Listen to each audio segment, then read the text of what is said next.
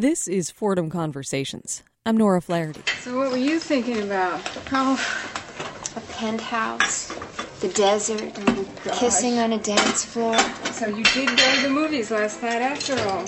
That's Mia Farrow being distracted from her dreary job by thoughts of a romantic leading man in the movie The Purple Rose of Cairo. In that film, Farrow's character goes to see the same movie again and again because it provides an escape from her gray and gloomy reality. She's a waitress married to a scummy guy she doesn't love, and to boot, it's the Great Depression. But in the world of the movie, everything's sumptuous fabrics and clever repartee. People were so beautiful. They spoke so cleverly, and they do such romantic things. Now, whether or not you've seen The Purple Rose of Cairo, and whether or not you are a fan of the film, as I happen to be, it's hard not to see how the idea of escaping from the dreariness and desperation of the Great Depression into a 1930s film palace and a movie filled with sophisticated partygoers would be appealing. But is the pure escapism that's represented in the film within The Purple Rose of Cairo, which is also called The Purple Rose of Cairo, really what Depression-era audiences got out of the movies? Was it just pure fluff, or was there something more? Today on Fordham Conversations, we are looking at the films of the Depression and what they meant to the people who saw them. My guest on the show today is Sarah Vernazza. Vernazza is an associate dean at Fordham's College of Liberal Studies. She's also the director of the university's College at 60 program. When she's not administrating, Vernazza watches and researches old movies. And late last year, she gave a talk as part of the College at 60 program about Hollywood and the Great Depression. I asked Vernazza to join me in the studio to chat with me about what it was that people were getting when they plunked down their hard-earned cash and settled into those movie palace seats. Sarah Vernazza, welcome. Thank you. It's a pleasure to be here. Now, when you talk about entertainment during the Depression, the phrase bread and circuses kind of comes to mind. Tell me about what people usually think of when they think of Depression-era film. For the most part, and it's partly true, most people do think about the escapist aspect of film, that during the hard times of the Depression, the American moviegoer went looking for escape from their dreary lives. So the bread and circus aspect is absolutely a factor. But I think much more deeply than that, under that simplistic answer, what the American public found in film in the early 1930s was the upholding of American values, of the fabric of American society. Although the Depression itself, hard times were not really portrayed on screen, what was portrayed on screen really upheld all the institutions of society so that it acted as comfort. It acted as a reinforcement of hope and restored optimism and confidence in American society. Well, we will talk more in a minute about what these movies gave to people, but tell me first, what was it like going to the movies during the Depression? What was the experience of going to see a film? Well, I think it was very much like today. A group of people sitting in the dark, sharing an experience. There's something communal about it. There is something escapist about it, of course. They could see new worlds on screen as well as familiar worlds on screen, a reflection of themselves as well as a reflection of perhaps what they aspired to.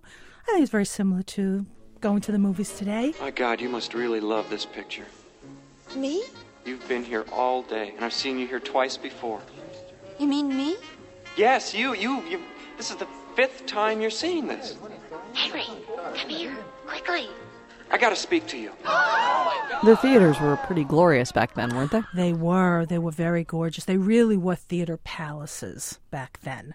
The movie industry in the late 20s, particularly in response to the institution of sound in film, had really renovated. They had spent a lot of money in the infrastructure and the new technology of sound, and they were also trying to vertically integrate the studios. They were buying theaters as well as studios and production facilities, and as they bought them, they renovated them. And yes, it aggrandizes the movie-going experience. Now, even to today, if you walk into a very large, ornate theater, there is a different sense. You walk into Radio City Music Hall, which, of course, used to show film, hasn't for many years, but it did at one time. You do have a different attitude about the film itself. It's almost like the cultural cathedral, so to speak, of its time, certainly. That's very different from the multiplex where, 50-seat theater, 12 theaters in one little building that you have today. So I think that added to the unique experience, the importance of the experience. Film, for most of the 20th century, was one of the really major shared cultural activities. Cinema, when it develops in the early 1900s, brought all the classes together in one room to watch a film. That had really never happened before. So you would find elite society alongside all the various classes of society, all going to the same films, often at the same time. So it was a very unique cultural experience going to film. And as film developed over the decades, I think that aspect of it remains. It is the mass entertainment of the century until you get to television. So what did people get out of movies then? During the early Depression, I think what they basically got out of it was laughter and fun. They got out of it a reflection of what they aspired to, cafe society, success stories. They got out of it a reaffirmation that the government or the police would catch the bad guy, that the gangster would die at the end, that the woman who perhaps did anything to survive would be redeemed. So there was a reinsurgence or return to the moral code. And, once the production code, 1934, the Hayes Act, comes into play, Hollywood movies during that period did change. To some degree, the films of the early Depression really are a challenging society for the most part. After the production code and once the economic recovery begins in the mid 1930s, you have more of an optimistic sense. Things are turning, things are changing. Hollywood doesn't fill that same niche that it does in the early Depression years. Let's talk about movies during the early Depression years. You say that many of the movies that were released during the early years of the Depression were sort of subversive. Tell me about that. Mm-hmm. Actually, there are two streams. One, as I mentioned, the pure escapist films, but this other grouping of films that include films like the gangster films, Little Caesar and Public Enemy in the early 30s, or World War I films that really show the war from the soldier's perspective, the hellishness of war, All Quiet on the Western Front and the Dawn Patrol. He's dead. Why did you risk your life bringing him in? But it's Babe. My friend. It's a corpse, no matter who it is. Comedies like the Marx Brothers and Mae West, which really are anarchistic, as they're called, because they also subvert societal norms. Sorry to have to report there are 4 stowaways in the forward hatch. Stowaways? How do you know there are 4 of them? Well, they were singing Sweet Adeline. Even horror films. The Frankenstein, Dracula, King Kong all came out in the early 1930s. These films do challenge the values of American society in a very real way.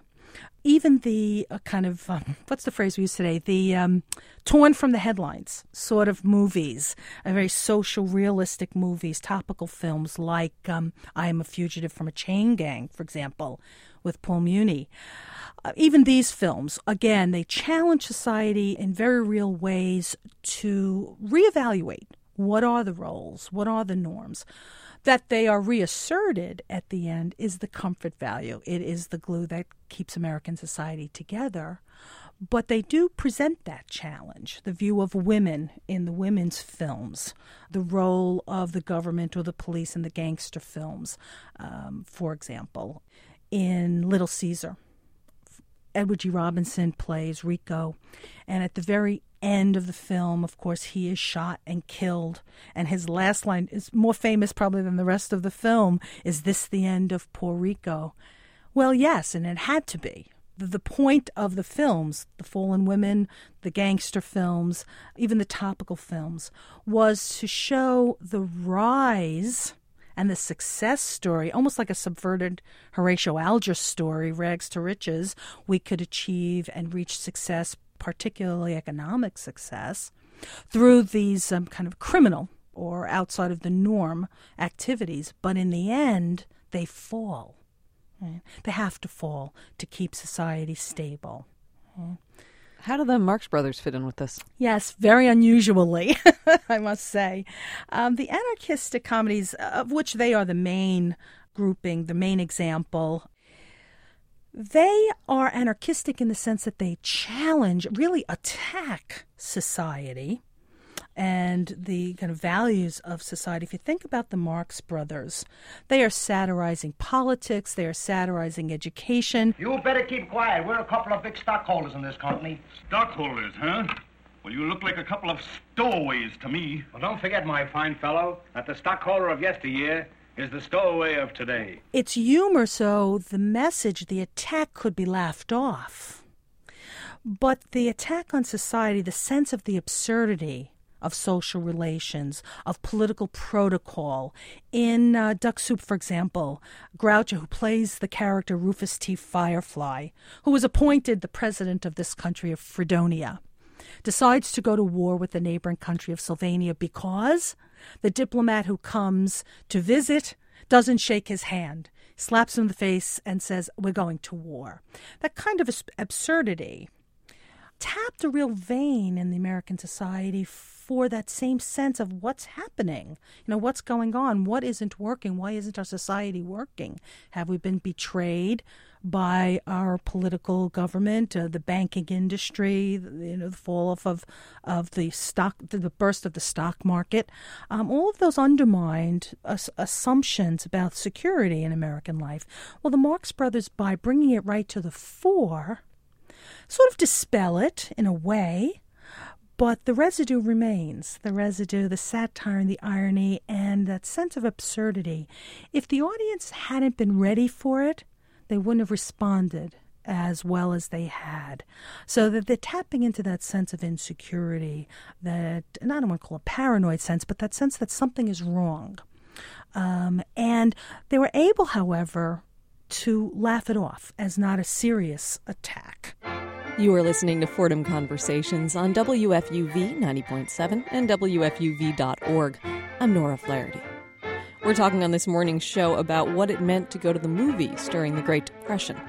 My guest is Sarah Vernazza. She's the director of Fordham's College at 60 program, and she recently gave a talk as part of that program's lecture series on Depression-era films. Let's get back to that conversation. So if you were to enter a movie house in the early to mid-30s, and I'm just talking about the early to mid-30s because after it was 1934, right, the Hays Code came into effect, that's and correct. We'll talk a little bit more about that in a minute. But if you were to enter a movie house in the 30s, you were likely to see one of sort of a few different kinds of movies you've mentioned, but let's talk a little bit more about those. Tell me about sort of gritty, realistic films. The gritty realism of two types of films, particularly. The gangster film, of course, is also gritty and urban for the most part. But particularly, I think you're talking about the films that deal with social realism, topical films like I'm a Fugitive from a Chain Gang, Night Nurse. Barbara Stanwyck plays a nurse trying to take care of a family in which there has been alcoholism, abuse, social disorder, all the dysfunctional, almost criminal elements of a poor family life today. In the film is portrayed openly. And she's trying to assist them. The point being the realism of hard times, the realism of not only the depression, but of society breaking down, poor marriages, violence in the home, abuse of the children, starvation of the family, are realistically portrayed up front and center, as we'd say. To some extent, not even to some extent, to a great extent, they have a socialist message. They were not as popular in the box office, as we would say today, in box office receipts. The most famous of them is I Am a Fugitive from a Chain Gang. Most of the others were what we would, I guess, call today B movies, C movies, not as popular, not on the A-list per se. But they were an important subgenre, I think, of films in the early 1930s. And it isn't the first time that you get that kind of film. But I think because they remove the velvet glove, so to speak, and it had really shown in life in all its tragic consequences, fill an important slot at the time period. So they were realistic in their way, but they were also very sensationalist, weren't they? And sort of showing what would happen if you stepped outside of the norms of society? They certainly were very melodramatic, I would call them. So alongside those, you also had like the Marx Brothers type comedies, but then you also had movies about women, certain kinds of women, fallen women like Blonde Venus, and also women of the world like Mae West. That's correct. These films that are challenging society norms are also challenging the view of women. For the first time, you see differences in how women are portrayed. The fallen women, like Dietrich and Barbara Stanwyck in Babyface, or Jean Harlow in Red Dust. These are women who have led gritty lives. They've done whatever they had to survive, whether that was just hard life or a product of the Depression. Specifically, they use their sexuality to survive. They are often cast as prostitutes or mistresses, kept women, to achieve material survival. I could earn that money by going back to the stage. I won't have you do that. But the doctor says you must go away. If I worked a few weeks, I might make enough for your passage. And then we'll find a way to keep you over there until you got well. It's out of the question. I won't have you go back to the stage. That's a new view of women. It's a freer version of women. Of course, it's changed dramatically with the production code. In fact, Babyface may very well have been the one film that led directly to the production code.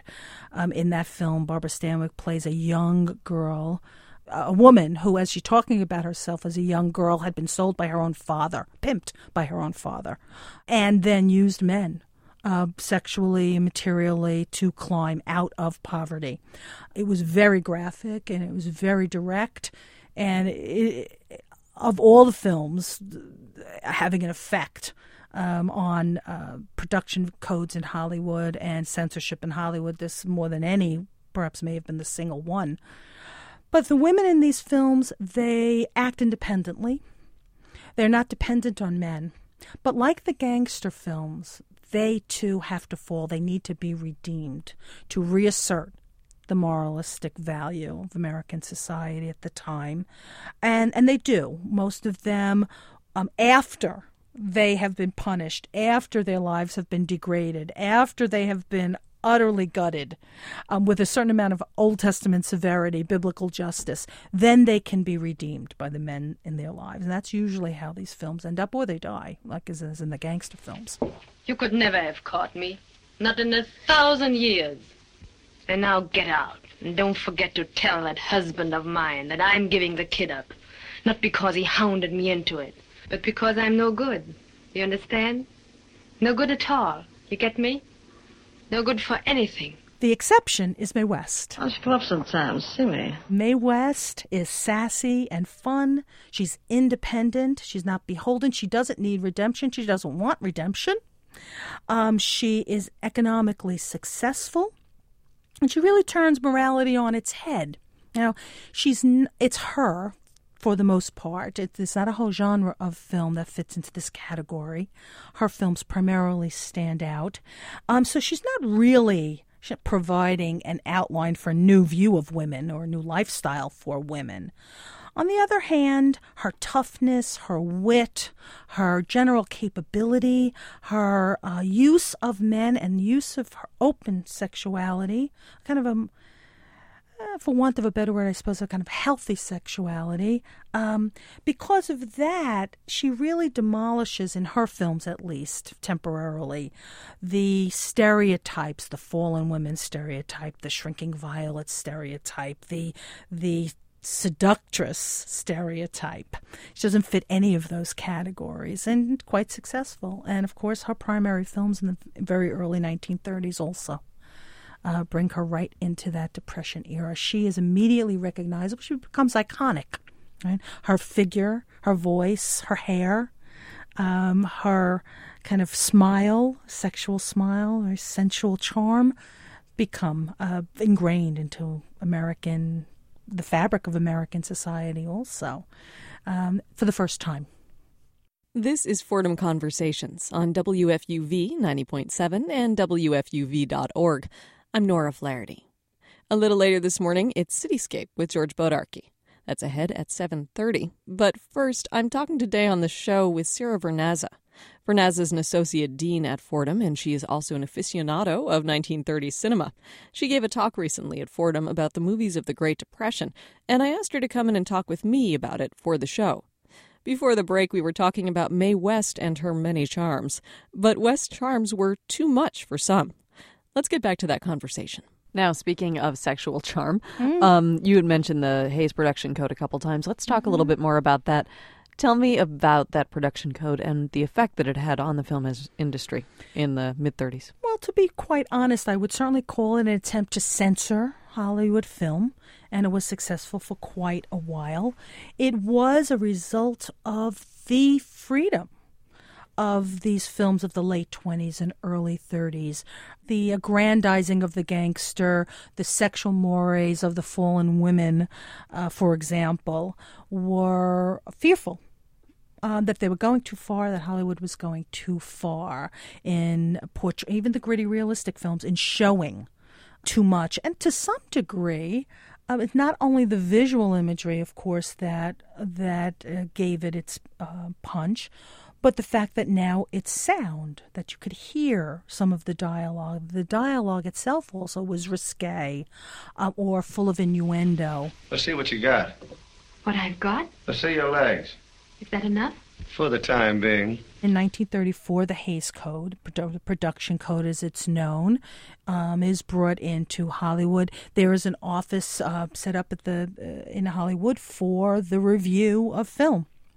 In fact, Babyface, on its release, we know what the original film intent was because early copies of it have been discovered.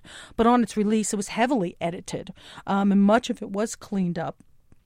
So we do have cases in point. And for a very long time, the production offices did have to review and did edit, censor, change what was shown by the Hollywood studios. The Hollywood studios were there, after all, to make money. We're not going to buck the system, so to speak. And so Hollywood, to some degree, goes on the defensive rather than on the attack. Instead of films challenging the social order, you have much more of an attempt by the Hollywood Dream Machine to conform to the mores as set up by the production code, at least. There is another sort of category of films that I thought of when I started thinking about the Depression-era films, which are just these pure escapist things, especially like the Busby Berkeley films with the rotating stages and the feathery dresses and all that. Absolutely. Tell me about those. Absolutely, and they're very, very important. They're big money makers. The escapist films, actually, I like to think of them in two separate groups. The all-singing, all-dancing, all-money-making Hollywood musical, Busby Berkeley, movies like 42nd Street with Ruby Keeler, and Footlight Parade, Gold Diggers of 1933, the Busby Berkeley Extravaganzas. All of these films really portray the kind of, we can do it, we can put on a show, the gorgeous costumes. They hold up American patriotism. They hold up the class structure. They really hold up the traditional value of hard work. After all, on 42nd Street, Peggy Sawyer, the main character, played by Ruby Keeler, and in every subsequent remake up to the modern day, it's constantly remade, this film, because it really touches the myth of American society, true myth, that anyone can make it. They combine also gorgeous costume, feathers and plumes and silk and lace. They look beautiful as well. So there's a certain dream aspect, an aspirational aspect. To a large degree, life in these musicals is swell. I mean, if you think of the Fred Astaire, Ginger Rogers musicals, now they are much later, but they're very early films. The first one or two films really are the same way. Life is good. Life is swell. They overcome some amount of adversity, but basically they overcome it through dance, through love. There's always a happy ending. And in most of these musicals, the same. There's usually a happy ending. It's actually a foregone conclusion. And so they fill an important niche, probably the most productive in terms of the business, the industry. They provide hope, they provide inspiration, they provide aspiration as well. So alongside these big production musicals and everything, there's another type of sort of escapist movies, which are sort of the Cafe Society ones, the Thin Man and things like that. Mm-hmm, mm-hmm. Yes, indeed. I call them Cafe Society movies because that's what they really portray. There's this world, a rarefied world, this world of gorgeous gowns, people who change into formal attire to have dinner at home, flip into repartee, wit. They're soigné. It's high society. They're the elite. It's very seductive. It's a seductive picture of what society can be, particularly, just like the musicals, particularly for that person in the dark watching who's perhaps down on their luck. It's a world passionately desired by the moviegoer. You know, it's life as we wish it could be. And here there are one or two kind of key elements, in addition to the look of this world. There's also one or two of them which really portray a new type of society, another wish of the American public, another wish fulfillment, much like the beautiful lifestyle and the wealth and the happy musical and the can-do attitude. Here's a world, too, particularly in The Thin Man is a good example, where there are no classes, or I shouldn't say no classes, but that the classes all come together. High society with low society. If you remember the film, Dick Powell plays a detective. He marries a wealthy woman played by Myrna Loy. She's the rich wife. He's the detective. He has criminal friends, snitches, gamblers. Also, they have lawyer friends, doctor friends, professors, policemen. All of them come together to solve the crime, to find the murderer. And it's true of the whole series of The Thin Man, which takes place obviously later. The first Thin Man is, I think, in 1934. And this is new. For the first time, not only is the audience somewhat classless in the dark, but now on screen, you have the coming together or the blending of many elements of society from high, as I said, from high to low, with an intent, a specific intent, solve the crime, find the murderer. But that's new, and it's hopeful. And it gives the American people at a time of real despair a different kind of hope. Now, there aren't a lot of these films either, but the ones that do, like The Thin Man, present society like this, have a great impact. They're very popular, they're very successful. It's a successful film. They made 4 more, so it had to be quite successful, and the chemistry was right. But I think what was also right is that America was ready for that kind of message. Well, Sarah Vernazza, thanks so much. Well, thank you very much. I was glad of this opportunity. More information about the College at 60 program is at fordham.edu/college at 60. From WFUV, this has been Fordham Conversations. We heard clips today from the films The Purple Rose of Cairo, All Quiet on the Western Front, The Marx Brothers Monkey Business, and Blonde Venus. If you missed part of the show, or if you'd like to hear it again, Fordham Conversations is available as a podcast at WFUV.org. You can also hear past shows in our audio archive. That's also at WFUV.org. If you have comments or questions about today's show, you can email us. Our address is fordhamconversations@WFUV.org. We would love to hear from you. Producing the show this week with help from Liz Brockland, I'm Nora Flaherty. Cityscape is next. Thanks for listening and have a fabulous weekend. I should have forgotten you long ago, but you're in every song I know.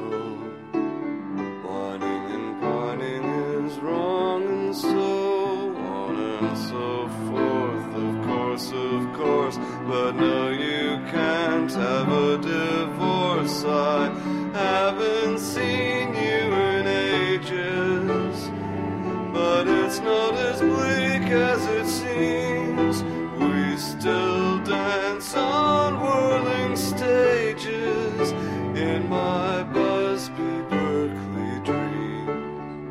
WFUV 90.7 and WFUV.org.